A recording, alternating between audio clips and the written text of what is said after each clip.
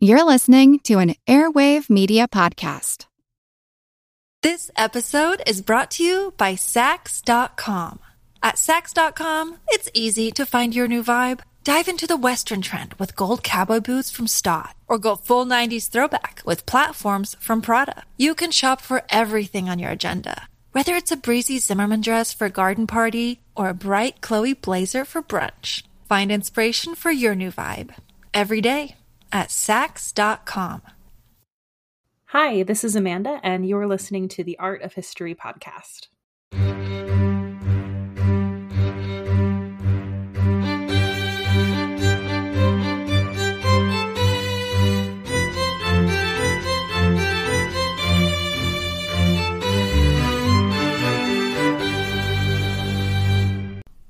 Hello, and welcome back to the show.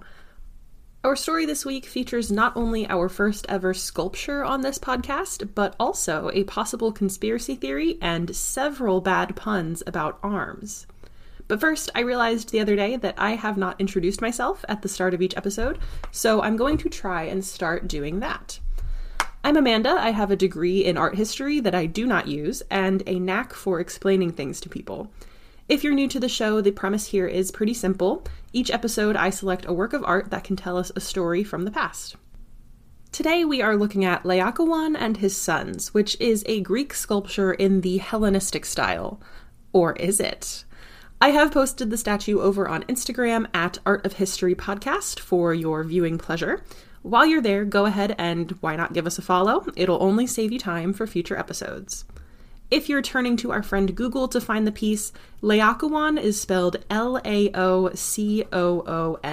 The third O has the two little dots on top if you want to get fancy, but you really don't need them. You can just type that in your search bar and the sculpture in question will be the main thing that comes up. So, what are we looking at?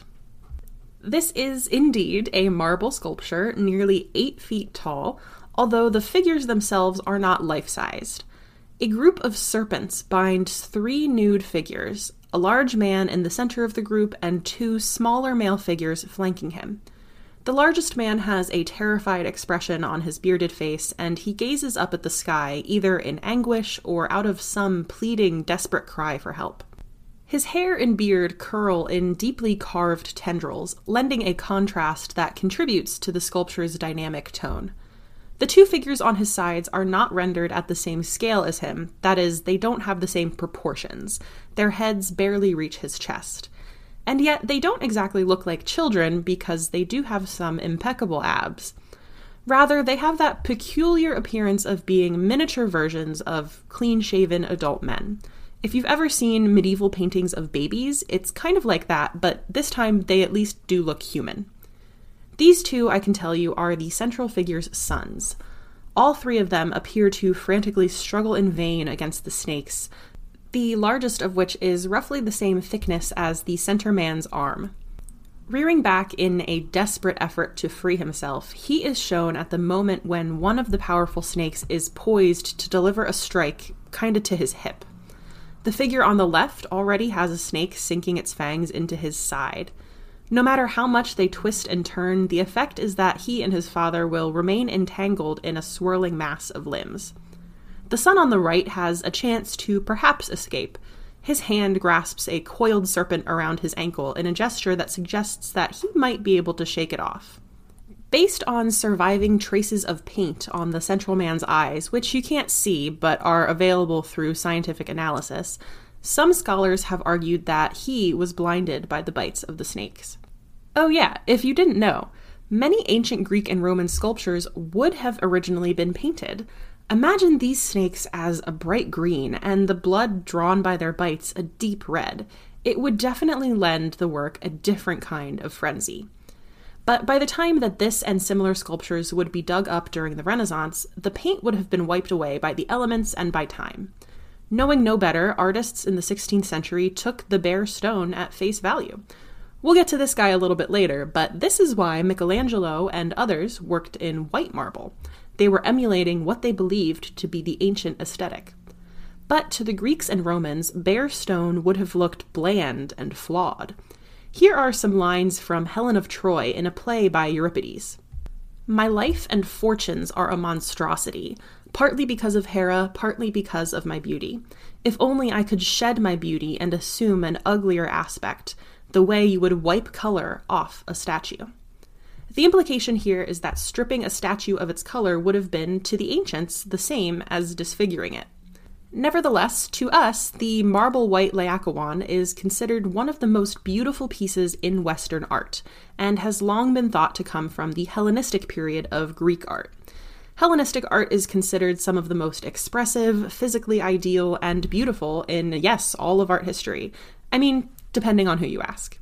Hellenistic art is broadly dated between the death of Alexander the Great in 323 BC and the conquest of the Greek world by the Romans in 31 BC.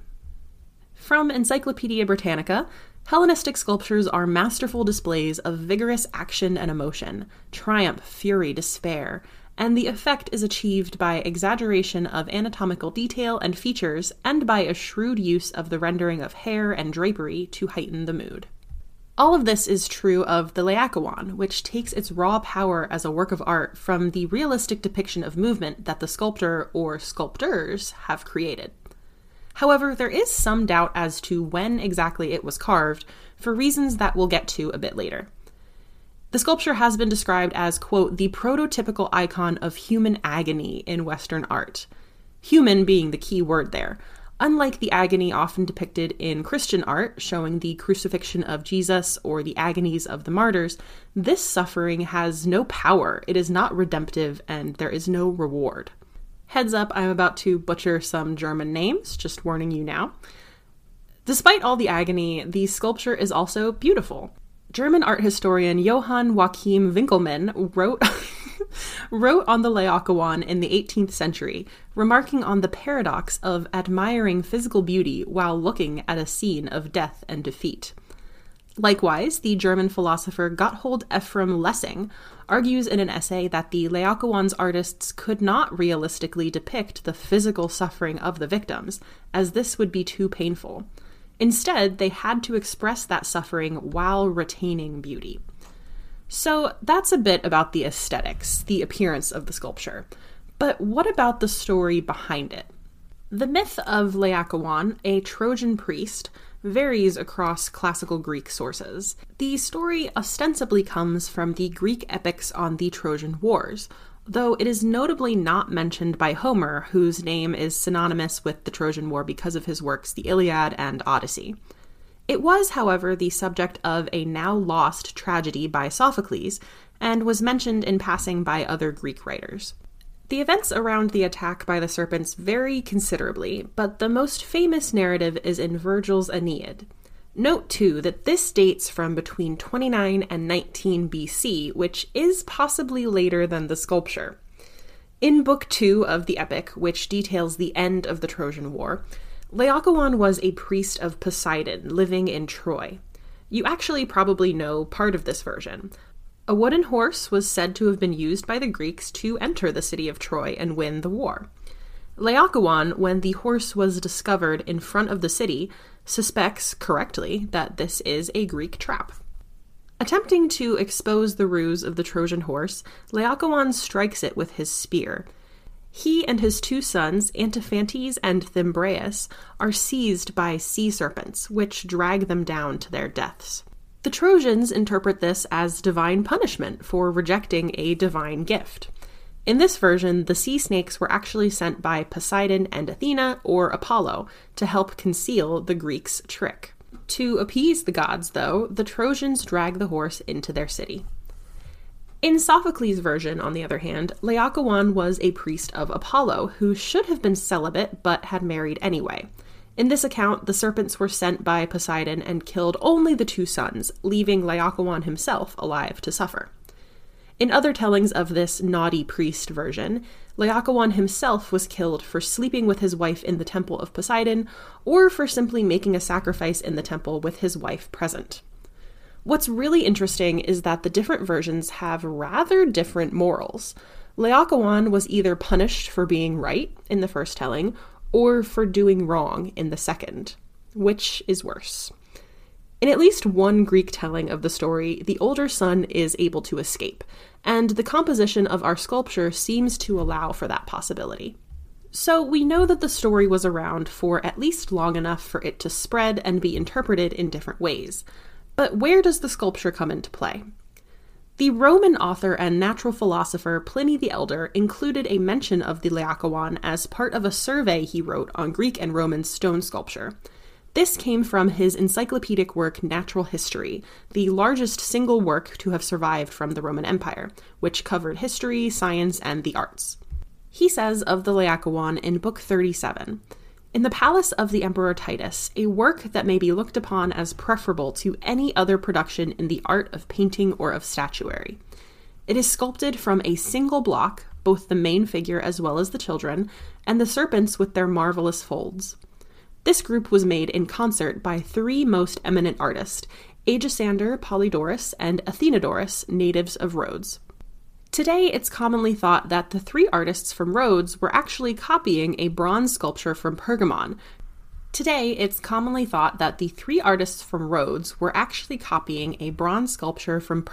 Created about 200 BC. Pliny does not address this issue explicitly and suggests that he regards the Laocoon as the original. Pliny's description of the sculpture as, quote, a work to be preferred to all that the arts of painting and sculpture have produced, has led to a tradition that debated this claim that the sculpture is the greatest of all artworks. We'll fast forward now to the Renaissance, when educated people looked to the ancient world for inspiration in all areas: art, architecture, science, and philosophy. They were familiar with Pliny's Natural History and naturally longed for a glimpse at this greatest work of all time. But there was just one problem. No one had laid eyes on it for 1,500 years. In January 1506, an Italian landowner named Felice de Fredis ordered construction work in a vineyard on his property, which was on the slopes of Rome's Esquiline Hill. Finding Roman coins, stonework, and even statues was pretty common for anyone digging in Roman soil, but Fredis's workers' discovery on January 14th was extraordinary. They unearthed a sunken chamber containing a group of exquisite and sizable marble sculptures. It didn't take long for news of the discovery to reach Pope Julius II, who was, among other things, a keen collector of Roman treasures. The Pope sent a delegation to inspect the dig site. This included his architect, Giuliano da Sangallo, and his 11-year-old son, Francesco, and the sculptor Michelangelo, who at this time would have just begun his work at the Vatican. After gazing in awe upon the discovery, the men quickly identified the most striking of the sculptures, with Sangallo immediately declaring, "This is the Laocoon of which Pliny wrote."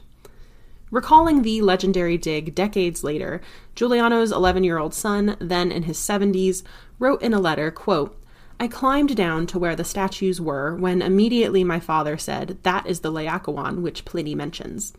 Then they dug the hole wider so that they could pull the statue out. As soon as it was visible, everyone started to draw, all the while discoursing on ancient things."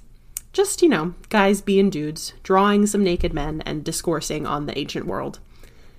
By March 1506, the work had been purchased by the Pope and was moved to the Vatican's Belvedere courtyard, newly designed by Donato Bramante. Today, it is still at the Vatican, and you can see it in the octagonal court of the Pius Clemente Museum. The sculpture's figures were remarkable to behold, but were not completely intact. The adult male figure was missing his right arm below the shoulder joint, and various fragments were missing from the two children. To this day, the son on the left lacks his right arm, while the figure of the right-hand son has its hand and some fingers missing. As part of their analysis, artists of the day came to sketch the work and proposed different orientations for the missing pieces of the grouping. Overseen by Bramante, an arms race was held in 1510, asking artists to propose the best model for Laocoon's missing right limb. Artists and connoisseurs debated how the missing parts should be interpreted, and one of the most vocal contestants was Michelangelo, who by now was knee-deep in his commission to paint the Sistine Chapel ceiling. A quick introduction to Michelangelo, who you might know from such iconic works as the Pietà, David, or his Last Judgment paintings, as well as the Sistine Chapel. He was an apprentice to the Florentine painter Domenico Ghirlandaio, where he learned to paint frescoes before studying in the sculpture gardens of Lorenzo de' Medici. He was not an uncontroversial guy, getting special permission from the Catholic Church to study cadavers to gain an insight into anatomy. All of these elements of his training combined to influence Michelangelo's distinctive style, what's been described as a, quote, muscular precision and reality combined with an almost lyrical beauty. This type of contrast summed him up as a person as well. He had a famously quick temper and bouts of depression, but also wrote over 300 poems and sonnets by the end of his life. Michelangelo is sometimes noted as the first artist to achieve widespread fame and wealth during his lifetime. He was also the first to live long enough to see the publication of not one, but 2 biographies about him. Michelangelo would eventually die on February 18, 1564, just before his 89th birthday, and he would be mourned as the father and master of all the arts. But let's return back to 1510 when he's alive and well, and to the Laocoon and our call to arms? Michelangelo suggested that the missing right arm was originally bent back over the shoulder to indicate the priest's frenzied attempt to free himself. Others, however, believed it was more appropriate to show the right arm extended outwards in a heroic gesture. This view was shared by the sculptor Raphael, who submitted his own design even though he was also acting as a judge in the contest. I need to take another moment here to emphasize one thing. Michelangelo hated Raphael. In 1508, an ambassador had erroneously made an announcement that the Sistine Chapel was going to be painted not by Michelangelo, but by Raphael. Raphael was then attracting much praise and adoration for his carving work in the papal apartments, which themselves clearly showed Michelangelo's influence. Michelangelo, in turn, lost several commissions to the younger Raphael, leading to a resentment that just kept growing as Raphael kept getting rave reviews. He would from then on make Raphael, quote, bear the brunt of his unrelenting envy, contempt, and anger. Perhaps a rivalry between these two was inevitable, given that they were both considered geniuses, were both working on similar projects in the same city at the same time, but scholars have noted that Michelangelo's difficult personality probably played a part too. Quote, unlike the easygoing, pleasure-loving Raphael, Michelangelo was regarded as a solitary curmudgeon who had stormy relations with his patrons and assistants. He was also a devout Catholic who lived a Spartan existence, sleeping in his clothes and boots and eating more out of necessity than pleasure. While Raphael was something of a Casanova, Michelangelo is rumored to have lived a life of monk-like chastity, struggling with his repressed homosexuality. Michelangelo may have been as envious of Raphael's popularity and social skills as much as his artistic reputation. End quote. Raphael was widely loved during his lifetime and did have an influence on later generations of artists. Maybe you've heard of the pre-Raphaelites of the mid-1800s. But today, the average person is probably more likely to know him as a cartoon turtle than as a painter and a sculptor. However, in recent years, Michelangelo's reputation has arguably surpassed Raphael's, and he is admired for his genius as a sculptor as well as a painter. I guess we will just all have to visit Rome to judge for ourselves. Anyway, circling back to the armed conflict of 1510, the pose in which Laocoon's missing arm was outstretched in a heroic gesture was favored by most of the entrants to the contest and was chosen as the winner. So Michelangelo, we can only imagine, was left to grind his teeth in a dark corner somewhere. The specific winning limb by Jacopo Sansovino was used in copies of the Laocoon, of which there were many, but it was not attached to the original group, which remained as it was until 1532. I'm not sure if you can hear it, but there is a trash pickup happening just outside my window, so there it is. So I'm going to take a little break, and when we come back, we will pick right back up with our sculpture. This episode is brought to you by Saks.com. At Saks.com, it's easy to find your new vibe. Dive into the Western trend with gold cowboy boots from Stott, or go full 90s throwback with platforms from Prada. You can shop for everything on your agenda, Whether it's a breezy Zimmermann dress for a garden party or a bright Chloe blazer for brunch, find inspiration for your new vibe every day at Saks.com. When I was ready to start podcasting, I read all the articles I could find on how to get started, which equipment to use, and so on. The one thing they all had in common was recommending Anchor as the best tool for first-time podcasters to get going. If you haven't heard of Anchor, it really is the simplest way to make a podcast. It's from the folks at Spotify, and it comes with everything you could possibly need to record and edit right from your phone or computer. When hosting on Anchor, you can easily distribute your show on listening platforms like Spotify, of course, but also Apple and Google Podcasts and many more. You can also receive sponsorships with no minimum listenership required. It is truly everything you need to make a podcast all in one place. And best of all, it's totally free. Download the Anchor app or go to anchor.fm to get started today. Look, Bumble knows you're exhausted by dating. All the must not take yourself too seriously and 6'1" since that matters. And what do I even say other than hey? Well, that's why they're introducing an all-new Bumble with exciting features to make compatibility easier, starting the chat better, and dating safer. They've changed, so you don't have to. Download the new Bumble now. Okay, the trash men have moved on, and we're back. So we're in 1532 when the winning limb has been decided on for the Laocoon, but it has not been attached to the original group. In 1532, however, a pupil of Michelangelo's named Giovanni Antonio Montresoli added an even more straight version of an outstretched arm to the actual sculpture, which has remained in place until modern times. I'm sure Michelangelo loved every minute of this.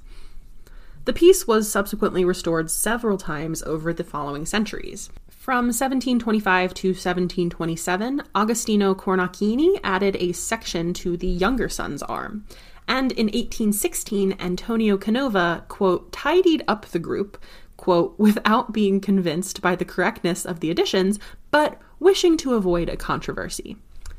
The interest in preserving and redesigning the Laocoon to present it in the most correct way tells us that the sculpture has meant many things to many people across many ages. To the Romans, it represented the history of their predecessors. To Renaissance scholars, it exemplified the energy and the beauty of the Hellenistic style that they so greatly admired. Artists and scholars from the 16th to the 19th centuries revered the classical age and sought to bring its values into their own time. The work also had a visible impact on artists and sculptors, most notably Michelangelo. This can be seen in the pose and sublimated emotion of many of his later works, such as The Rebellious Slave and The Dying Slave. Several of the male nudes and the figure of Haman in the Sistine Chapel ceiling draw on the Laocoon in their form. Raphael, too, used the face of Laocoon for Homer in his Parnassus frescoes in the Raphael rooms at the Vatican, expressing blindness rather than pain. These are just two of many artists who drew on the work for inspiration, as the Laocoon was disseminated across Europe in prints as well as in bronze copies. In 1798, Napoleon took the original Laocoon from the Vatican and brought it to Paris, where it was displayed in the Louvre with other objects from Italy, as shown in an 1805 painting by Hubert Robert. After Napoleon's defeat at Waterloo in 1815, many of the works he had plundered for France were returned, and in 1816 the Laocoon was returned to the Vatican. It became so iconic that near the end of Charles Dickens' 1843 A Christmas Carol, Ebenezer Scrooge self-describes, quote, making a perfect Laocoon of himself with his stockings in his hurry to dress on Christmas morning. Even modern artists recognize the value of the whole sculptural group, which offers a variety of elements that are useful for studying composition and anatomy. Both young and experienced artists test themselves by studying the lights and the shadows on the Laocoon. One of my favorite studies is from the early 20th century sculptor Alberto Giacometti, who made two drawings of the Laocoon taken from a plaster cast displayed at the Louvre until 1960. I have this one posted on the Instagram, and I just love the progression from the original piece through the faithful Renaissance interpretations to the frenzied studies of a modern sculptor concerned with motion and feeling in quite a different way than his predecessors. Since 1506, however, questions have lingered about the sculpture. For one thing, despite the quick identification of the work, some aspects did not line up with Pliny the Elder's descriptions. The sculpture that was found was carved not from a single block of marble, as he had written in Natural History, but instead made from as many as 7 or 8 different pieces. The sculpture was also not found in the house of Emperor Titus, but rather inside cisterns that, by 1548, would have been identified as part of Emperor Trajan's baths. Scholars to this day have continued to puzzle over the identity of the maker as well, when it was made, and why artists would be drawn to depict such anguish. Was the statue Greek or a Roman copy? The view that it is an original work of the 2nd century BC now has few, if any, supporters, although many still see it as a copy of such a work made in the early imperial period, probably a copy of a bronze original. Whatever the case, the Laocoon was probably commissioned for the home of a wealthy Roman, possibly of the imperial family. Dates that have been suggested for the statue now range from about 200 BC to the 70s AD, though dates between 27 BC and 68 AD are usually what you'll see. One of those questions about the legendary missing arm, I am happy to say, has been solved.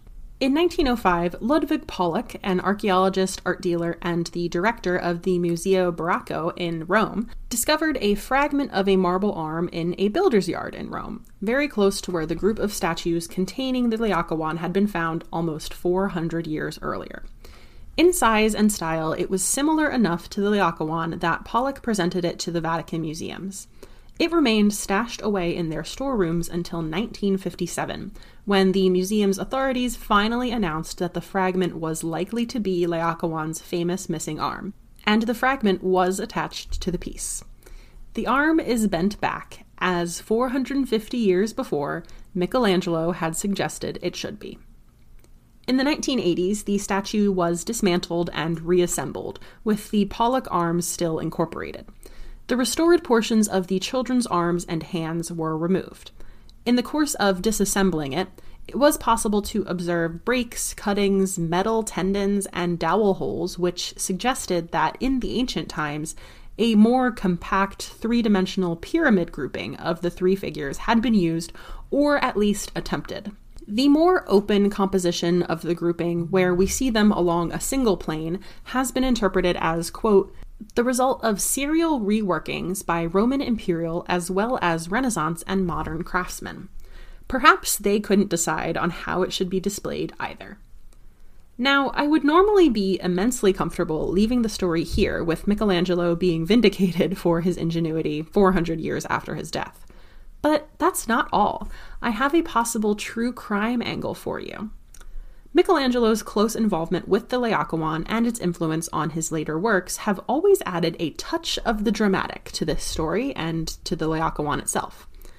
I remember my late art history professor, Laura Wingard, telling us the tale with unmasked joy in her face. The drama was her favorite part. And she was not the only one. In 2005, a Columbia University art historian named Lynn Catterson advanced a theory that the sculptor of the Laocoon was, in fact, Michelangelo himself. As she puts it, he had the motives, the means, and the opportunity. Catterson looks to a 1501 pen sketch of a male torso by Michelangelo, which, she argues, shows stylistic similarities with the sculpture, which at that point had not been discovered. The sketch in question depicts the rear of a male torso that she says resembles the back of the Laocoon. I have that sketch as well as a drawing of it superimposed onto the back of the sculpture on the Instagram. Catterson contends that Michelangelo secretly created and hid the sculptural grouping, which was subsequently, quote, found and attributed to the Greeks or the Romans. He might have done this to see if he was such a master sculptor that he could fool his contemporaries, for whom he admittedly did seem to have some disdain. And if that was his intent, then mission accomplished. Quote, that the Laocoon was carved by Michelangelo explains why then and why now its effect is mesmerizing, Catterson has said. It would also explain why his design for the missing arm so closely resembled the one that was ultimately found. So picture this. It's the perfect crime, right? All you would have to do was secretly complete an 8-foot-tall sculpture, then break it apart just enough to make it appear old, hide it undetected under a vineyard that you don't own in Rome, seal it into a chamber, and then wait patiently until it was discovered. Then get a competition underway, submit an entry to said competition, and then ultimately lose when people decide that your design for completing your own sculpture isn't heroic enough. From then, you just have to include elements of your forgery into your later works as inspiration. To me, it just doesn't track, but Catterson's arguments are worth considering on their own merits. So let's dive a little deeper. You have your possible motive to prove you are the greatest sculptor of all time. On to means and opportunity. As a young artist under the patronage of Lorenzo de' Medici, Michelangelo would have witnessed the Medici family's willingness to spend considerable amounts of money on ancient Greek and Roman art, which he would have then had ample opportunity to study and perhaps try to recreate. Michelangelo was also known to be a manic worker, and Catterson argues that he would have had the time and space to create the Laocoon secretly. He had his own house, which included ample workspace, and a trusted assistant, Piero d'Argenta. He also had access to Greek marble found in excavations around Rome. And for means, recent scholarship on bank withdrawals and deposits between 1498 and 1501 apparently suggest that Michelangelo was buying large chunks of marble that cannot be linked to any documented finished sculptures, while he was simultaneously accumulating substantial income that could not be accounted for. For that one, I don't know. Maybe he was buying marble to practice on or to use for studies. Maybe he made some mistakes. And as for the income, maybe he had a side hustle, an OnlyFans, perhaps. To add a final nail in the coffin, Catterson even speaks to this being a possible pattern, pointing to Michelangelo's documented knack for copying and forging in general. The Renaissance chronicler of the lives of the artists, Giorgio Vasari, wrote that as an assistant to Ghirlandaio, Michelangelo had counterfeited drawings of, quote, various old masters, and returned his copies of the works to their respective owners instead of the originals. Critics of Catterson's theory do agree with me that the huge logistical and financial obstacles make this an improbable scheme.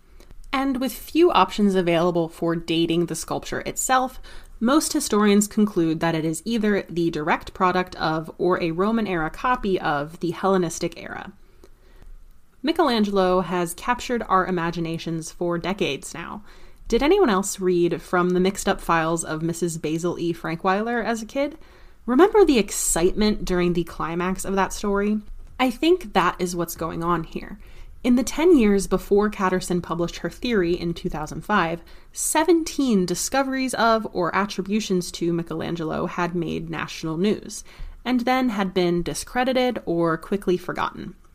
William Wallace, a professor at Washington University in St. Louis and the author of several books on Michelangelo, said upon hearing of this theory, quote, "My first reaction was, oh, come on, not another. However, the more I thought about it, the more intrigued I became. I think this one has the greatest lasting power." And I think that has as much to do with the staying power of the Laocoon on its own as it does with the mythos around Michelangelo.